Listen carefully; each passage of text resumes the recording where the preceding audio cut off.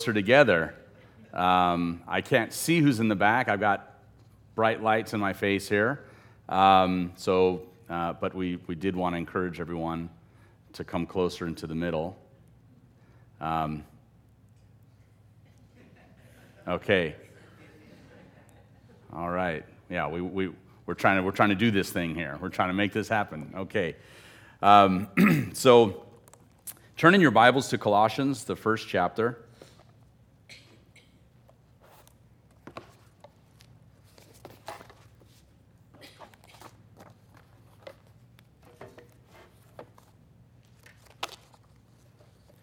And what I'm going to do is hit this timer on my phone here.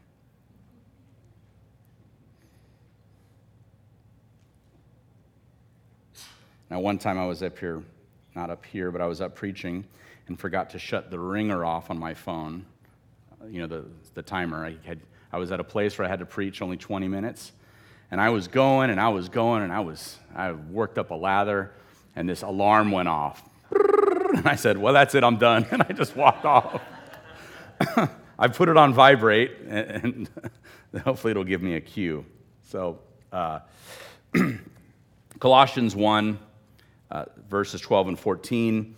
And you might be thinking, well, didn't we go through verses 9 through 14? I stopped just shy of verse 12 and went from 9 to 11 deliberately so we could pick up here this week. And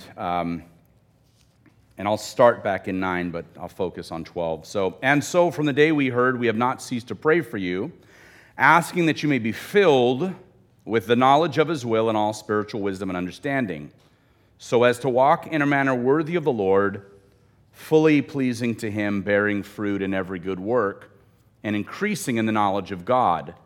May you be strengthened with all power, according to His glorious might, for all endurance and patience, with joy.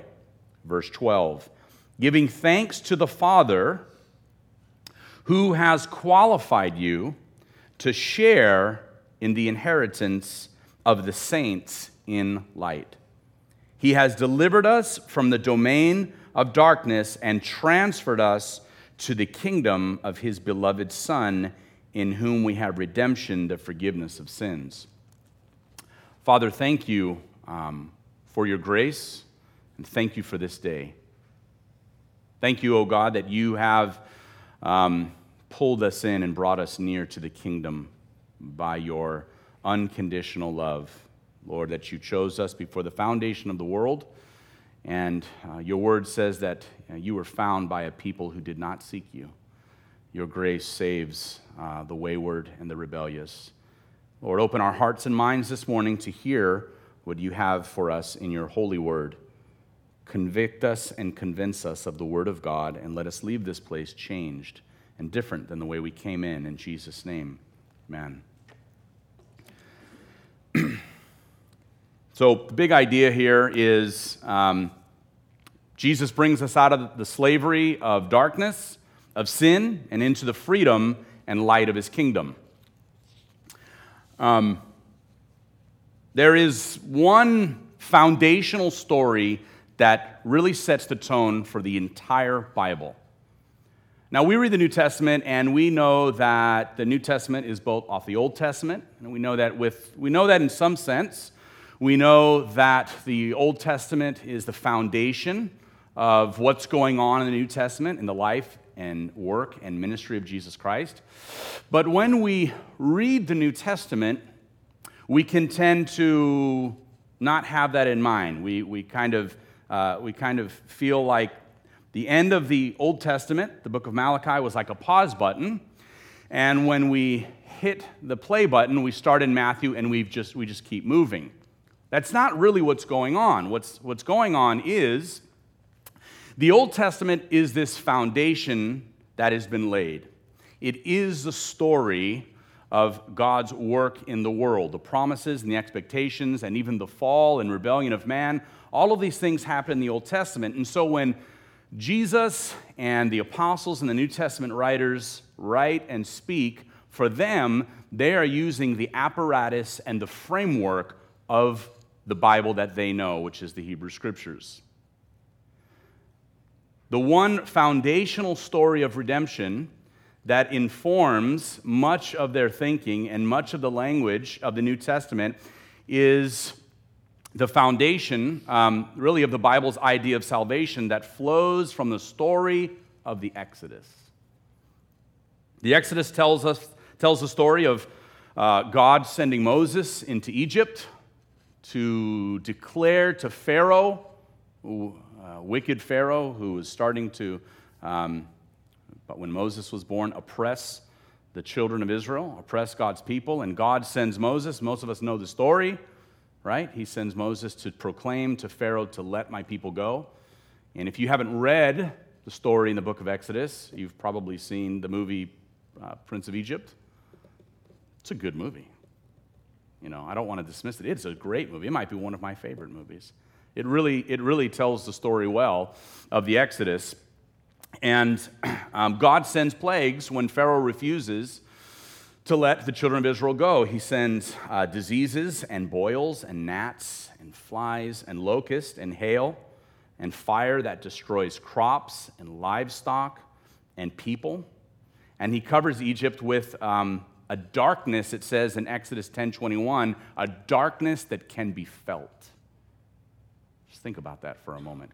One of the plagues is that God sends a darkness on the land that can be felt. And the 10th and final plague kills the firstborn of the males in Egypt. And when the Hebrews leave, they plunder the Egyptians for all of their wealth. And God parts the Red Sea, and he brings the children of Israel into the wilderness and gives them a covenant. And then there's the Sinai experience with the Ten Commandments. And the Exodus story is so central to the identity of the children of Israel that it becomes a creed for them. In fact, there are many places in the Old Testament scriptures where they've summarized the story of the Exodus and it becomes their creed, right? As Christians, we have the Apostles' Creed, the Nicene Creed. Well, the Jews had their creed, and their creed was a summary, a recounting and telling of the story of the Exodus. It was their creed. It was this identification marker of who they were as a people. We're the people that God has delivered from Egypt, from the mighty hand of Pharaoh and his army, and parted the Red Sea. We're the people of Yahweh. That was their defining story. 7 centuries after the Exodus, the Israelite nation is plunged into a new kind of slavery, a slavery to sin and idolatry, and it's really by their own doing. And God brings judgment on the nation of Israel through the persecution of other nations and armies that come to conquest, come to conquer their land. And most of the prophets, a lot of their prophecies are going on at the beginning, middle, or end of the Babylonian captivity, when the children of Israel, for their idolatry and wickedness, are sent into a new literal slavery. So their spiritual bondage to idolatry actually brings them into, an actual slavery as captives to the Babylonians. And the prophets pick up on this because in their prophecies, they envision, by the unction and power of the Holy Spirit, a new Exodus. And this new Exodus is when God will ultimately and finally deliver his people from not just the physical slavery they were experiencing in Babylon, but an ultimate, definitive, final deliverance from slavery and bondage spiritually. In Daniel 9, when he is in captivity in Babylon, he recognizes that God has spoke to him, that there will be 70 years of captivity, but God actually says, Daniel, not just 70 years, but your people will be in captivity 70 times 7.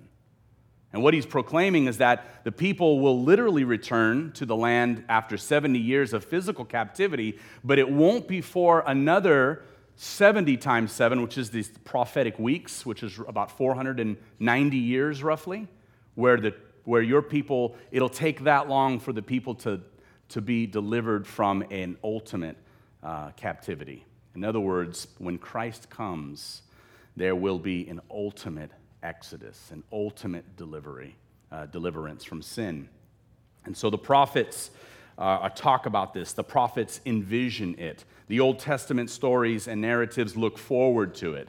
And so when Paul writes to the Colossians this passage here, he is reinterpreting the Exodus story. He's building off all this prophetic expectation from Isaiah and Daniel of a new Exodus for the people of God, where Jesus brings not just the Colossians, but all that trust in him out of slavery and darkness of sin. That's what's going on here in this text. The promised land then becomes a symbol of the entire earth. So there's all of these motifs that are being picked up on. And so whereas when the Israelites came out of Egypt, God gives them an actual land, the land of Canaan. When God delivers this new people, he's going to give them not just an actual parcel of land in the Middle East, but the whole earth is going to be promised to God's Son and his kingdom. So there's a couple things I want us to recognize here this morning that in these verses. First, Jesus reveals God's new people, right? Just as the Exodus originally identified who the people of God were, right? The Egyptians had their false gods. They had all of these different gods. Well, the Exodus was God's way of saying, these are my covenant people. Well, what Jesus does in the new covenant is he identifies his new people, a renewed Israel, if you will. Secondly, what's going on here is a proclamation that Jesus is God's true son. Now, that's something we take for granted. We say, well, of course Jesus is God's true son. We all know that. We're Christians. Well, we take that for granted. But for Jews in the first century, Israel was God's son. Israel as a nation was God's son, the object of God's favor. And so the idea that Jesus is actually God's son is a huge way of saying that in Jesus Christ, all of the hopes and aspirations of the nation of Israel are summed up. The destiny of Israel is summed up in God's true son, Jesus. The Israelites were the Old Testament saints. When they left Egypt, they inherited the land of Canaan. Canaan shined with the light of God's blessings and the truth that Yahweh was God, not the Egyptian gods. Paul is telling the Colossians that the first reason for thanksgiving, we just read it a minute ago, is that they have been given a share of this new Exodus. The deliverance of the true people of God. The God, according to verse 12, who has qualified you to share in the inheritance of the saints in light. Another motif from Scripture, light and darkness. And a minute ago, I had just talked about one of the plagues in Egypt was a darkness that could be felt. You ever been in a room that was so dark you could not even see your hand in front of you? Or if you've woken up in the middle of the night in one of those rooms, there's a sense of panic because you don't know where you are. The darkness that was on the children of Israel that was on Egypt was a spiritual darkness, but God sent an actual plague. Interestingly, God's people were in the land of Goshen, and the darkness didn't fall on them. But by including the Gentiles, which the Colossians were, and we are too, most of us, Paul is including us as those who are now able to share in this inheritance. God pours out his covenant blessings. He declares all of the blessings of the covenant for their obedience, including the promised land. The promise of land in Canaan was this inheritance that they would receive from God. And so what Paul is doing right here is he's redefining the people of God by saying no longer are the people of God limited to an ethnic group in a particular geopolitical part of the earth, but now all who come to faith in Christ are part of God's people. So what happens in the New Testament, and this is something we have to do, we have to give Jesus and the New Testament writers permission to reinterpret the Old Testament. It doesn't mean they're saying the Old Testament is false in any way, but what they're doing is, in a new and powerful way, is they're saying, here's what the story is really all about. And we have to allow Jesus, the New Testament writers, to do that. Because if we don't, we'll create this disjunction between the New Testament and the Old Testament. will read the Old Testament one way and think God had a way of saving people in the Old Testament, and we'll read the New Testament in an entirely different way, and we'll think God has a special, separate way of saving people and doing things in the New Testament, and that's really not true. The Bible is one story. From Genesis to Revelation, there is one grand, overarching narrative. It is one story. And Jesus and the disciples, and Paul specifically here in this passage, is reconfiguring the story of Israel's history around Christ and the Holy Spirit. This happens in other places too, even with the idea of monotheism, the Shema Israel, and in Deuteronomy 6, "Hear, O Israel, the Lord our God is one." In the epistles, Paul takes that and reconfigures it around Christ and the Holy Spirit. And so, the chosen people were the Israelites, the Jews, Abraham's natural descendants. They were God's elect holy people. But Exodus 19 and 6 says that Israel was a nation of priests. The other non-elect nations were pagans steeped in idolatry. Only Israel had the light. Only Israel had the light. Keep that in mind. Israel is one nation among all the nations of the world before Christ comes, and only Israel has the light of God's truth, that there is one God, Yahweh. All the other nations they're lost. And God, in His grace and mercy, from time to time, He brings some of those pagans and those Gentiles in, right? There's Rahab and Ruth in the story of people who convert, but essentially at that time, only they have the light. So for Paul to say to the Colossians, the Gentile Colossians, that now, here's something you should be grateful for, that God has caused you to share in the inheritance of His chosen people in light. No longer are you in darkness, is what Paul is saying. You've come out of darkness because of Jesus Christ, because of the definitive action that happened on the cross. You've come out of the darkness. You're sharing now with the saints in light. The Septuagint, the Greek Old Testament, translates holy ones, which is a reference for God's chosen people, as saints. This is where this language comes from. We think saints are a New Testament idea, not an Old Testament idea. Actually, it is. It's just another way of saying God's holy ones. We're sharing in the inheritance of God's holy ones, in light now, no longer in darkness.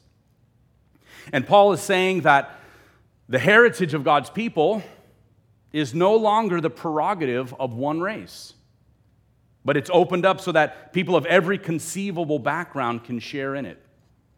Just take a moment and look around this building. Look around the people sitting next to you. We've got people from all different backgrounds, right? White, black, Hispanic, Asian. We have all of these nations, these ethnicities, and these races that have come together and are part of the people of God. And before it was exclusively the nation of Israel, Abraham's descendants. There's a funny illustration. When I was a kid, I grew up watching the little Dr. Seuss cartoons. And my favorite was the story of the Sneetches. Someone is thinking, is this guy really illustrating the Bible with the Sneetches? Yeah, I am. It's a good story. And if you know the story of the Sneetches, there's some with stars on their belly and some that don't have stars in their belly. And the star-bellied Sneetches think they're better than the Sneetches with nothing on their belly. And a guy shows up. He's a salesman. His name is McBean, and he's got a machine that's going to put stars on the bellies of the Sneetches with no stars. And the other ones, they get upset because they're no longer special and distinct. And he's got another machine that'll take the stars off their bellies. And if you remember the cartoon, they're going in and out of these machines because they're trying to outdo each other. And after a while, they all get confused. And nobody knows who were the original star-bellied Sneetches, because now half of them who had it originally don't have it, and vice versa. Actually, the author of that story was trying to make a point about racism. And one of the beauties of the gospel of Jesus Christ and the new covenant is that those who were formerly alienated from the kingdom and household of faith are now welcomed in by God's grace. Paul tells the Ephesians, at one time you were Gentiles You Gentiles were separated from Christ, alienated from the commonwealth of Israel, strangers to the covenants of promise, having no hope and without God in the world. But now in Christ Jesus, you who were once far off have been brought near by the blood of Christ. So just as that old Exodus defined, it was an identification marker for Israel, this is who we are. People said, who are you? This is who we are. We are the people who serve Yahweh, the living God, the creator of the ends of the earth, who delivered us from the superpower Egypt. And in the same way, this new Exodus for us, this is what Paul is saying, it gives us our identity. Our identity is in Jesus Christ. It's not in what you do for a living. It's not in your background. It's not in your pedigree, you know. Some people say, my family goes back to the Mayflower. You know, it's this, and that's fine. But none of that matters without Jesus Christ. Your pedigree, all of those other identification markers are under the chief identification marker of being in Christ. This is our identity. We are children of the living God. We're servants of Christ. And so that's the point Paul is making here. And then there's a transition. So not only is there Jesus revealing the new people of God, Jew and Gentile together by faith, but Paul is also revealing who the true Son of God is. A few moments ago, I talked about Israel's identity as God's son. If you recall in the book of Matthew, when Herod persecuted the infants, right? He killed the infants under 2 years old. And Joseph and Mary take Jesus into Egypt, right, until Herod's death. And when Jesus is brought out of Egypt, Matthew reinterprets that passage, out of Egypt I have called my son. Now the appropriation of God's son is this one, Jesus Christ. And then when Jesus is baptized by John the Baptist, a dove, the Holy Spirit in the form of a dove lands on him, and a voice from heaven says something that we, like I said earlier, we just take it for granted. This is my beloved son. That's what's happening. The emphasis is on that. This is my beloved son in whom I am well pleased. We read that and we go, yeah, this is my beloved son, whom I am well pleased. We've read it a million times, and we don't think much about it. But for someone in the first century to hear that this one person is the fulfillment and the embodiment of sonship. That this is God's son, not a nation. This is God's son. Now here's something that'll really bake your noodle. Jesus is the summary of Israel's history and hopes and expectations. When we are in God's Son, we are Israel. For those who are in Christ, we're the new Israel. Jesus is God's true Son. He's the true fulfillment of Israel, of the nation, of the hopes, of the expectations. And when we're in Him, whether we're Jew or Gentile, we really belong to the people of God. Outside of Christ, we don't. That's the point here that Paul is making. It's a powerful point, and it's a very controversial point, especially for people in the first century. So why? Why this transition of identity to Jesus as God's true Son? Because no longer is identification with an ethnic people the marker of sonship, but identification with Christ. The historic creeds and confessions also touch on this. The Apostles' Creed, I believe in Jesus Christ, His only Son, our Lord, who was conceived by the Holy Spirit. The Nicene Creed says something very similar, and what's interesting for that is His sonship comes before the incarnation. So Jesus doesn't become the Son of God. He's always been the Son of God. The incarnation just reveals it to the world. And this is a lot of theology, and Colossians is content, the book of Colossians, to give us this really heavy-duty theology. But the question you might be asking is, well, that's great. That's really good stuff, and that's really interesting, but how does this apply to my life? When you leave out of here, all of the pressures and stresses of the week are going to hit you.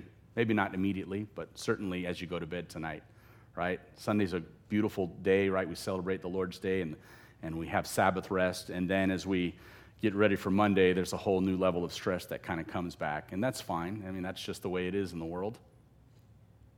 But this knowledge that we belong to the people of God, that we are God's people, that our identification is in Jesus, and it's really not in anything else. Because all of those other things can be fleeting and fail you, right?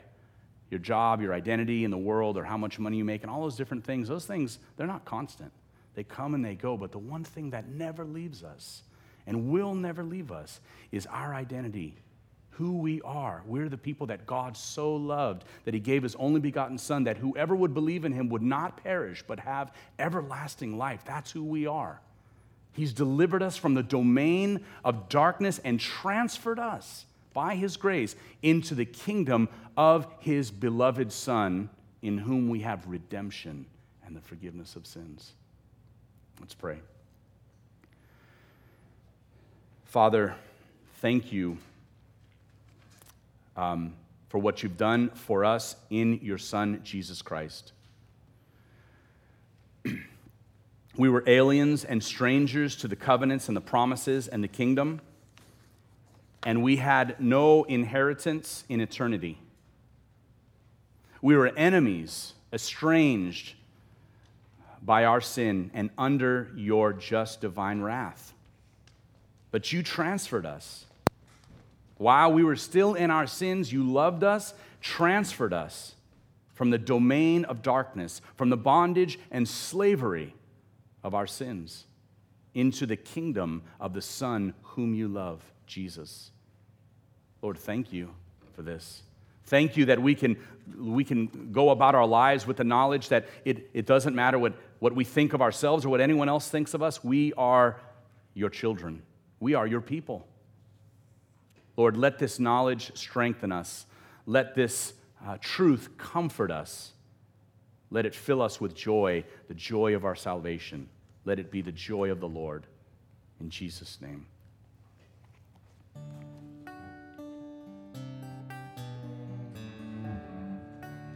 As the ushers come by.